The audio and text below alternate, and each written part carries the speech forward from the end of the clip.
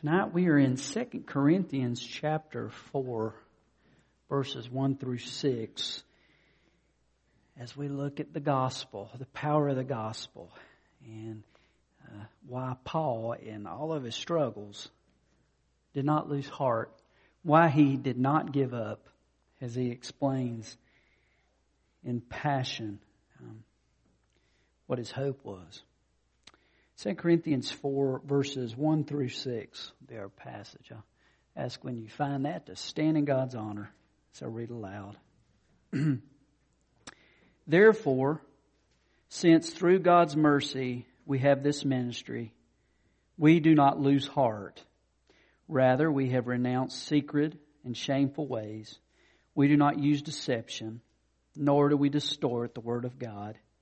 On the contrary, by setting forth the truth plainly, we commend ourselves to every man's conscience in the sight of God. And even if our gospel is veiled, it is veiled to those who are perishing. The God of this age has blinded the minds of unbelievers so that they cannot see the light of the gospel of the glory of Christ, who is the image of God. For we do not preach ourselves, but Jesus Christ as Lord, and ourselves as your servants for Jesus' sake. For God, who said, "Let light shine out of darkness," made His light shine in our hearts to give us the light of the knowledge of the glory of God in the face of Christ. Let's pray. Father, thank you that although your word says that we all started in darkness, you brought light, Lord. We can't see in the dark. We need light. And you are the light of the world. And Father, thank you for opening hearts and eyes. And you are still in that business, Lord, because we all start out in a dark place and we need you to turn the light on. We need to be able to see the light of the gospel, glory of Christ. He is the image of God, and He's the one that we need to see. And I pray that as we look at your word tonight and these few verses, may we just, Father, get a glimpse of the passion of Paul and why he kept at it in tough circumstances. So lead us, Lord. In your name we pray. Amen. He starts out, he says, therefore we do not lose heart. And I think every one of us at one point or another have lost heart. We've got discouraged. We have people that we love that we want them to love Jesus, and they don't. And, you know, as someone told me a long time ago, and it's so true, you don't argue people in the kingdom of God. I tried that once, and all I did was make all of us mad, including me. Years ago, it doesn't work. And yet we have a burden, and sometimes it's like just talking to a wall. You love them, and you know they need to know about Jesus, and you pray for years and years and years, and there's just no response. My sister, we prayed for her, I don't know how many years, and she's finally gotten to the point where we can have a conversation with her about God, and she talks about prayer. So, I mean, it's making some progress through the years. But anyway, as I think about this, and then I think about Paul, and I think about, you know, things I fought with discouragement, and they seem embarrassing next to Paul, to be quite honest about it. Turn over a couple of chapters to 2 Corinthians 11, starting at verse 24, and he gives a description of what he faced. Talk about what could discourage you. 5 times I received from the Jews 40 lashes minus 1. 3 times I was beaten with rods. Once I was stoned. 3 times I was shipwrecked. I spent a night and a day in the open sea. I've been constantly on the move. I've been in danger from rivers, danger from bandits, in danger from my own countrymen, in danger from Gentiles, in danger in the city, in danger in the country, in danger at sea, and in danger from false brothers. I've labored, toiled, and have often gone without sleep. I've known hunger and thirst and have often gone without food. I've been cold and naked. Besides everything else, I face daily the pressure of my concern for all the churches. Who's weak, and I do not feel weak? Who is led into sin, and I do not inwardly burn? This is what Paul faced. And as we look at our passage, he says, God's mercy gave me this ministry, and I do not lose heart. And we're going to look at in the verses that ministry. But basically, the hope of that ministry is what Jesus does in people's lives, guys. How He transforms people. How He takes people and He makes them new. How He brings them up out of that rough place and does a mighty work. I can't think of the guy's name, but he was a guy that became mightily used of God. But he didn't start out that way. He started out battling with alcoholism. And he said, do you really believe that Jesus changed water into wine? He said, I know He could change water into wine because in my house, He changed whiskey into furniture. Because God got a hold of him. Changed his heart. I want to open up with an illustration, say a few words. Back in the 1950s, there were 5 guys that went down into South America and were trying to reach, in the rainforest, a tribe that had not heard about Jesus. And these 5 guys, in the process of trying to reach out to them and build a friendship, they thought it was safe, finally, after trying to communicate with them from a distance. And it ended up that these headhunters ended up killing them. You would think, that'd be an easy place for the story to stop, You went down there and you tried to share the gospel and you died and that's it, But these guys, 2 of the 5 guys' wives went back down there. Can you imagine? Going back down there after your husband has been murdered by these people and still trying to reach out to them with the gospel. I mean, that's God stuff. That's not a natural reaction. And so these 2 ladies, they went down there, and with the love of Christ, God did a mighty work. And He changed the hearts of this tribe. And as a matter of fact, I was actually, the video I've got here shows the son of Nate Saint. And it's pretty interesting because this guy, this Indian, he is like a grandfather to the kids of one of the men he murdered. And anyway, he is sharing a part of his, they're translating a part of his testimony. Nate and or I think it's Steve, anyway, and his wife, Nate's son, Steve, and his wife are translating from this used to be headhunter who God had changed him by His power. And I just thought this was interesting to share this because just think about this. This was a guy, at one point, he knew nothing about forgiveness. It said there wasn't really a word in their language for forgiveness. And, God transformed him. That's what Paul loved to see. So just let's watch this video and just see this. I think it's a great illustration from the testimony.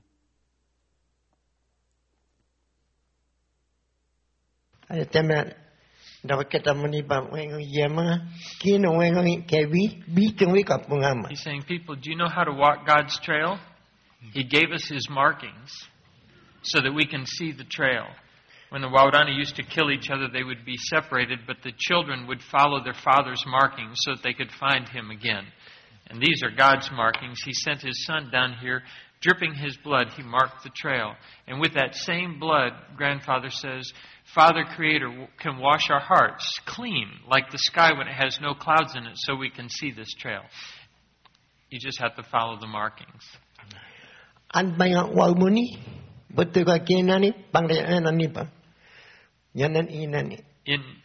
place where we live in the jungles, I teach the people, if you walk your trail, where are you going to end up? Your name is not written there. But he said, but if you walk God's trail, your name is already marked there. And coming there, God has made a place for us to live. It's like He knows when we go into the motel, we have to write our name there to sleep. And He says, your name is already written there at the place that God has made. And you don't even have to pay a room rate. No tax.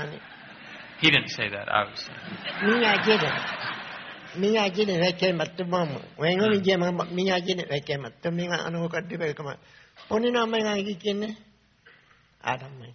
He said, if you're not a coming after one, then maybe you won't understand this. Ask God to clean your heart so that you too can see it.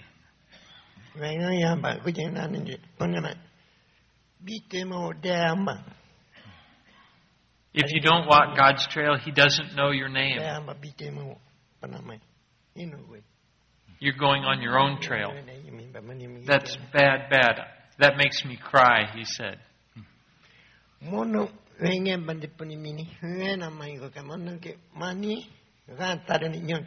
heart was dark like my shirt.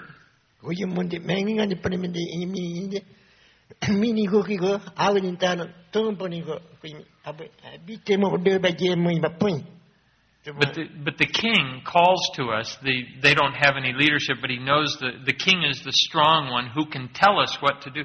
He said the king is calling to us and calling to us. Come walk my trail. I want to be reunited with you.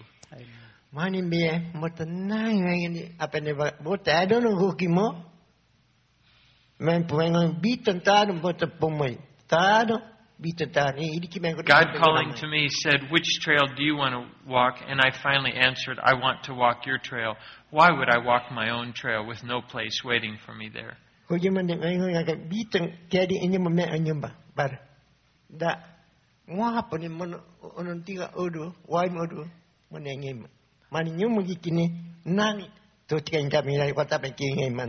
says in God's place it's like odo, it's like gold.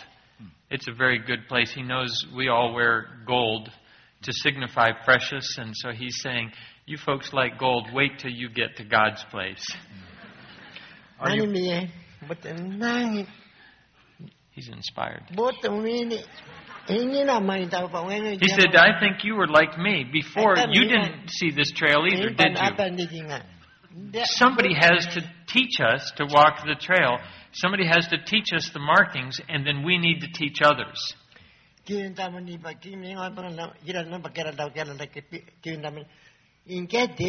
Later, he says, when I was living badly, then what happened? Then Star, Aunt Rachel, and Woodpecker, Aunt Betty, she's very tall, long neck. He said, they came, and they are the ones that taught me God's markings. My heart was dark. My heart was dark like this. How could I see? How could I see? Nobody had ever showed me this trail. I didn't know how to walk it. I said no to the king. What the king said, I said no at first. But God called my own name to him. Now my heart is not dark anymore.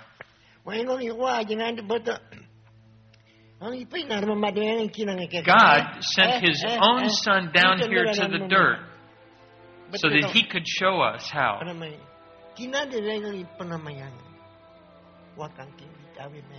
Why would any of you not want to be coming after ones? Why would you not want to walk the same trail that God's own Son, His only Son, marked for us with His blood? Wow. Isn't that powerful? Here's a guy that said, before I was walking my trail, but it wasn't going anywhere.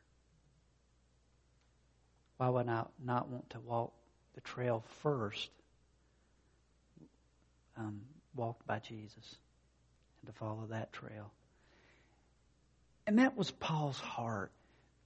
Maybe it wasn't with headhunters, but it was with people who were in darkness, people who didn't understand what it was to know the one true God and to know His forgiveness and to know His heart.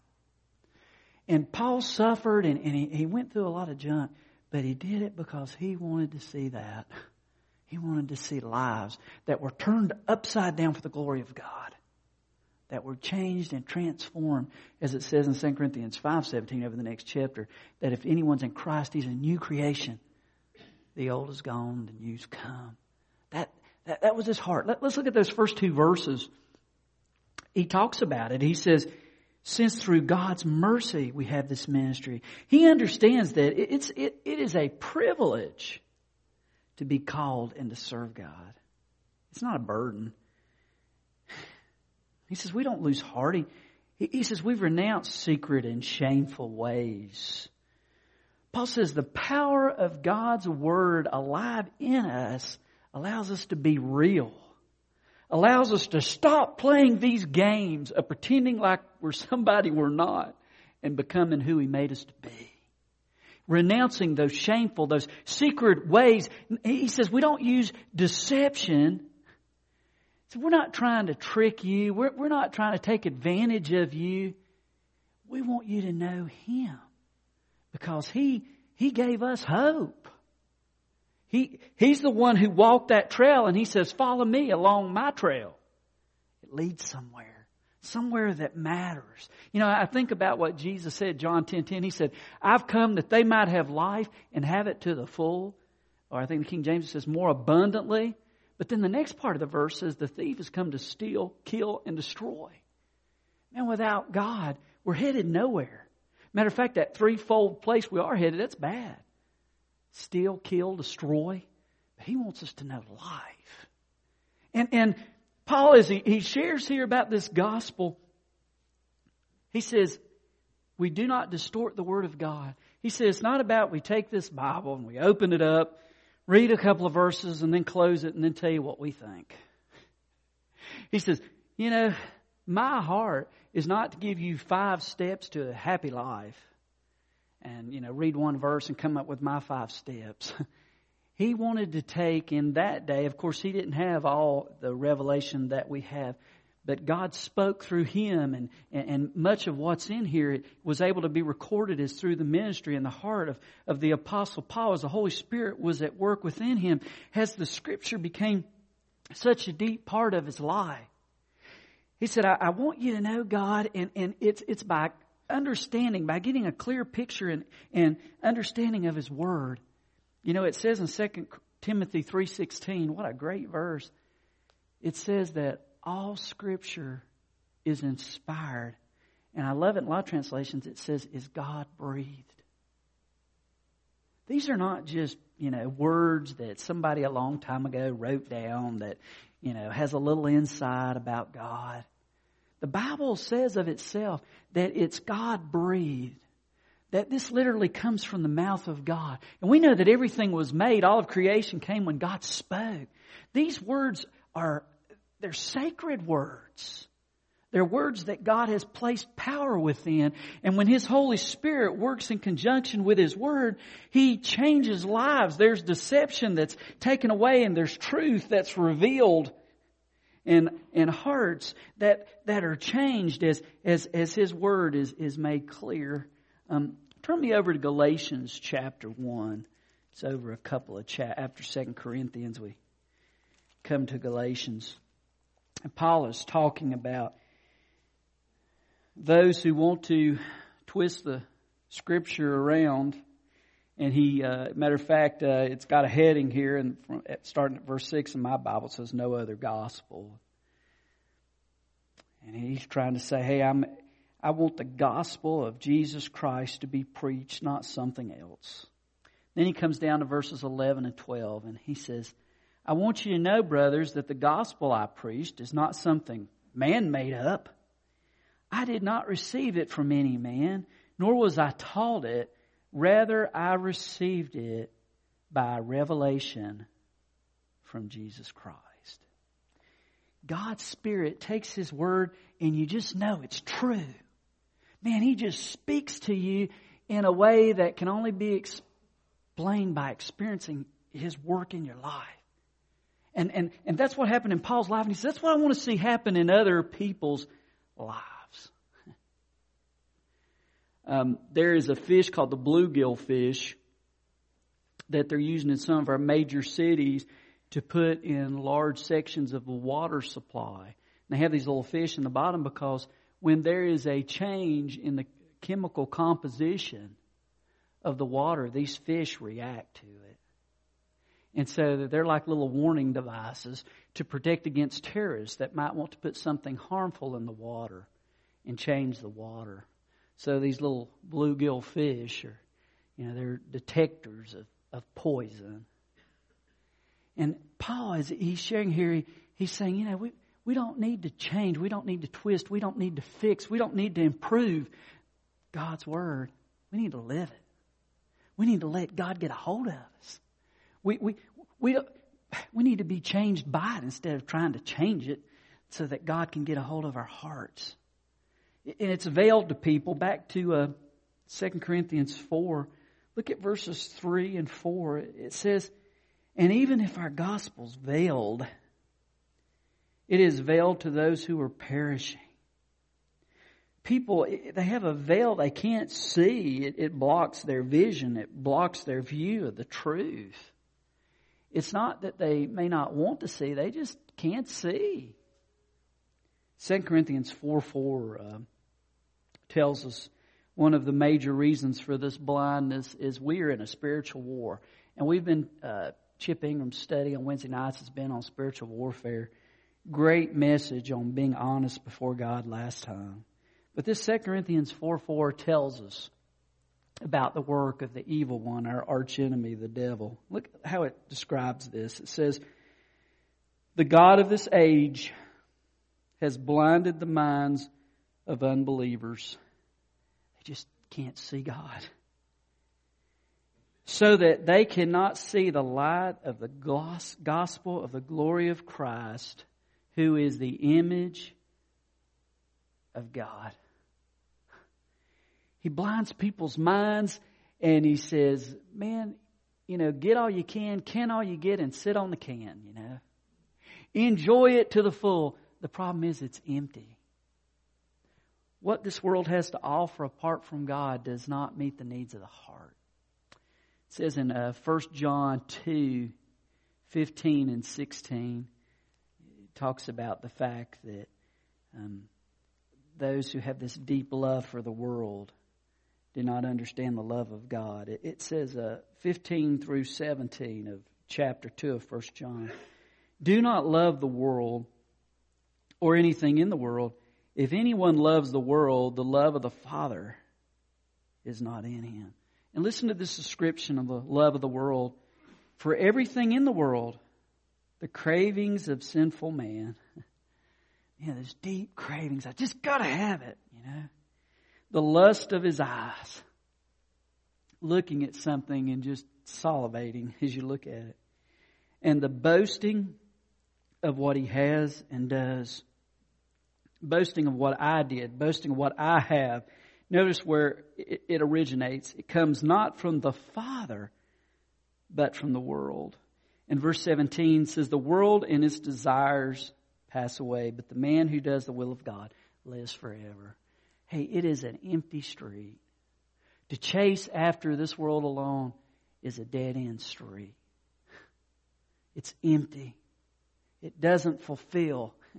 It doesn't lead anywhere. Just like this, shared in this testimony, our path, it goes nowhere.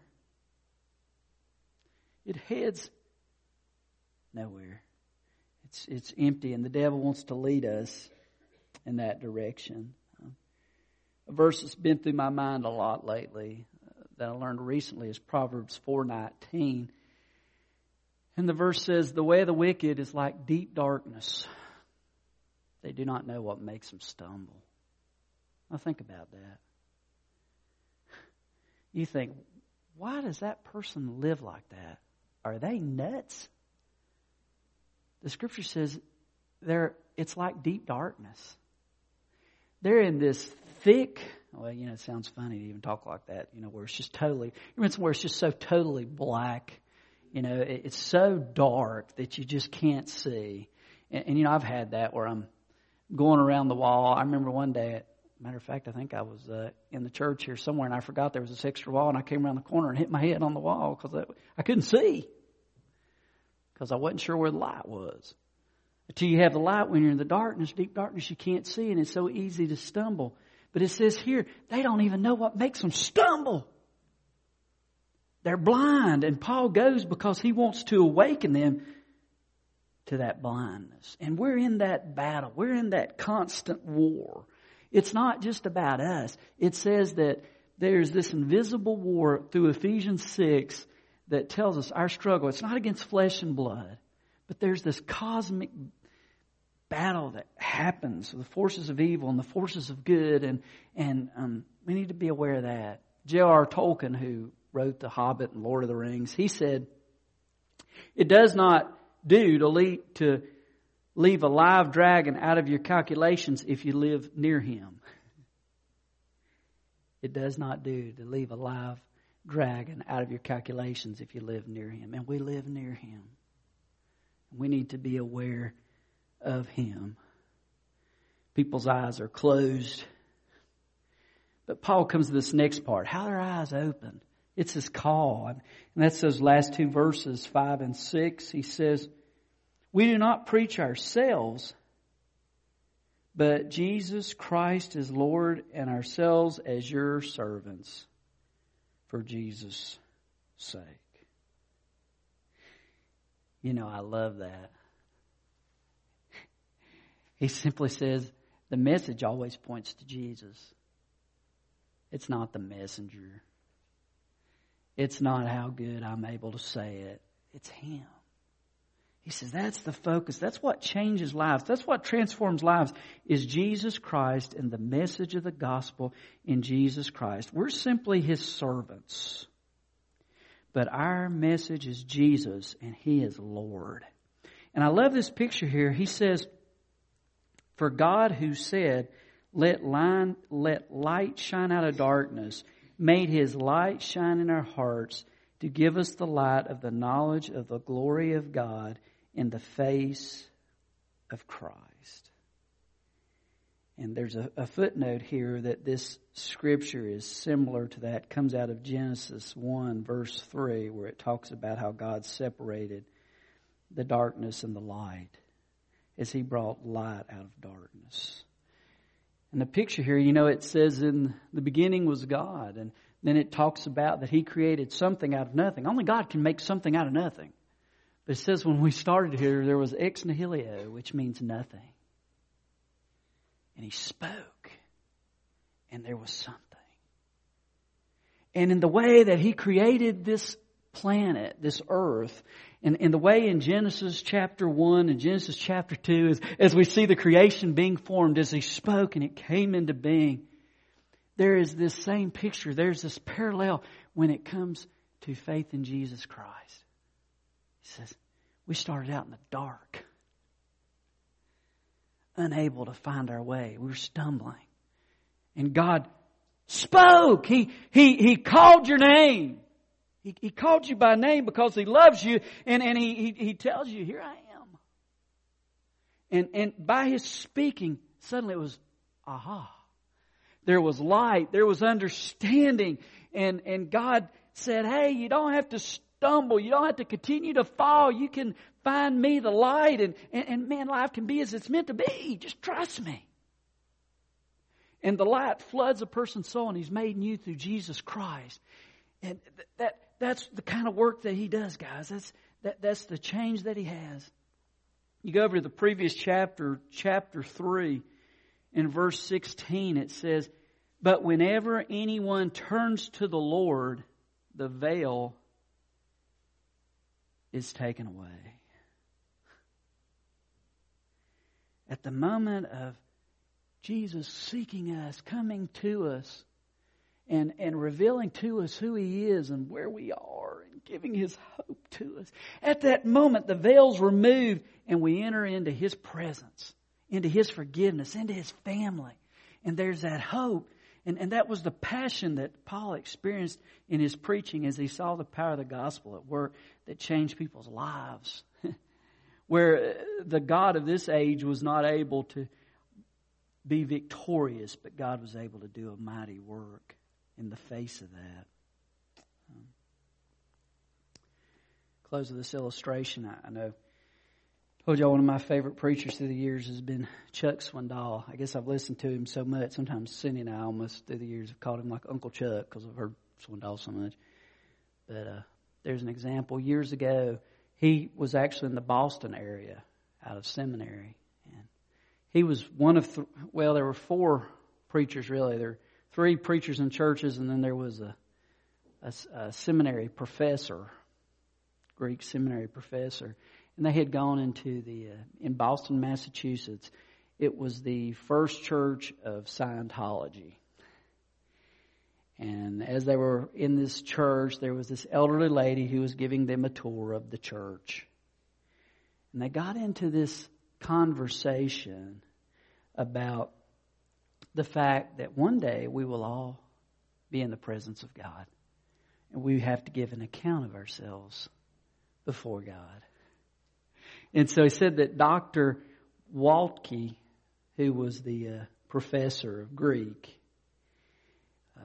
he had referred to Hebrews 9:27 in this conversation about will there be a judgment.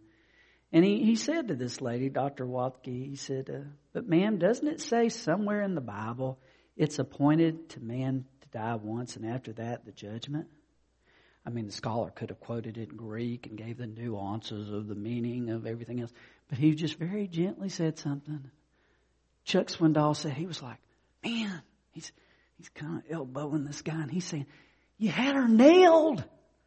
You could have just got right into the scripture right there and just nailed her with the truth that there is a judgment and she needs to turn to Christ. And he just turned to Chuck and said, Chuck, that wouldn't be very nice now, would it? Not a lot of grace and love in that, is there? Chuck said he was like, wow, I just got nailed. He said the amazing thing was after that, 20 minutes later, he saw Dr. Waltke sitting around the corner on some steps with that lady sharing the gospel. He had earned an opportunity to talk to her about Christ because he was patient and he loved her and then able to share the truth with her. That's the heart of a missionary. Sometimes it's not easy. Sometimes people don't want to listen. Sometimes people aren't open.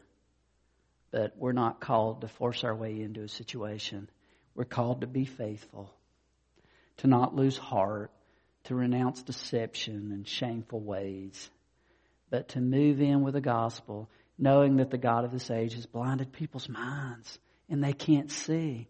But praise be to God that when we preach Jesus Christ as Lord and not ourselves, but simply that we are His servants for His sake, God does this miraculous work where He takes those who are in darkness and He pours forth His light so that people can respond to what they need, which is forgiveness and love found only in Jesus Christ. And so I wrap all this up saying that's what it's all about. That's why we meet, to proclaim that message and to live that message. And maybe there's one here today who wants to come and wants to say, I want that message in my life.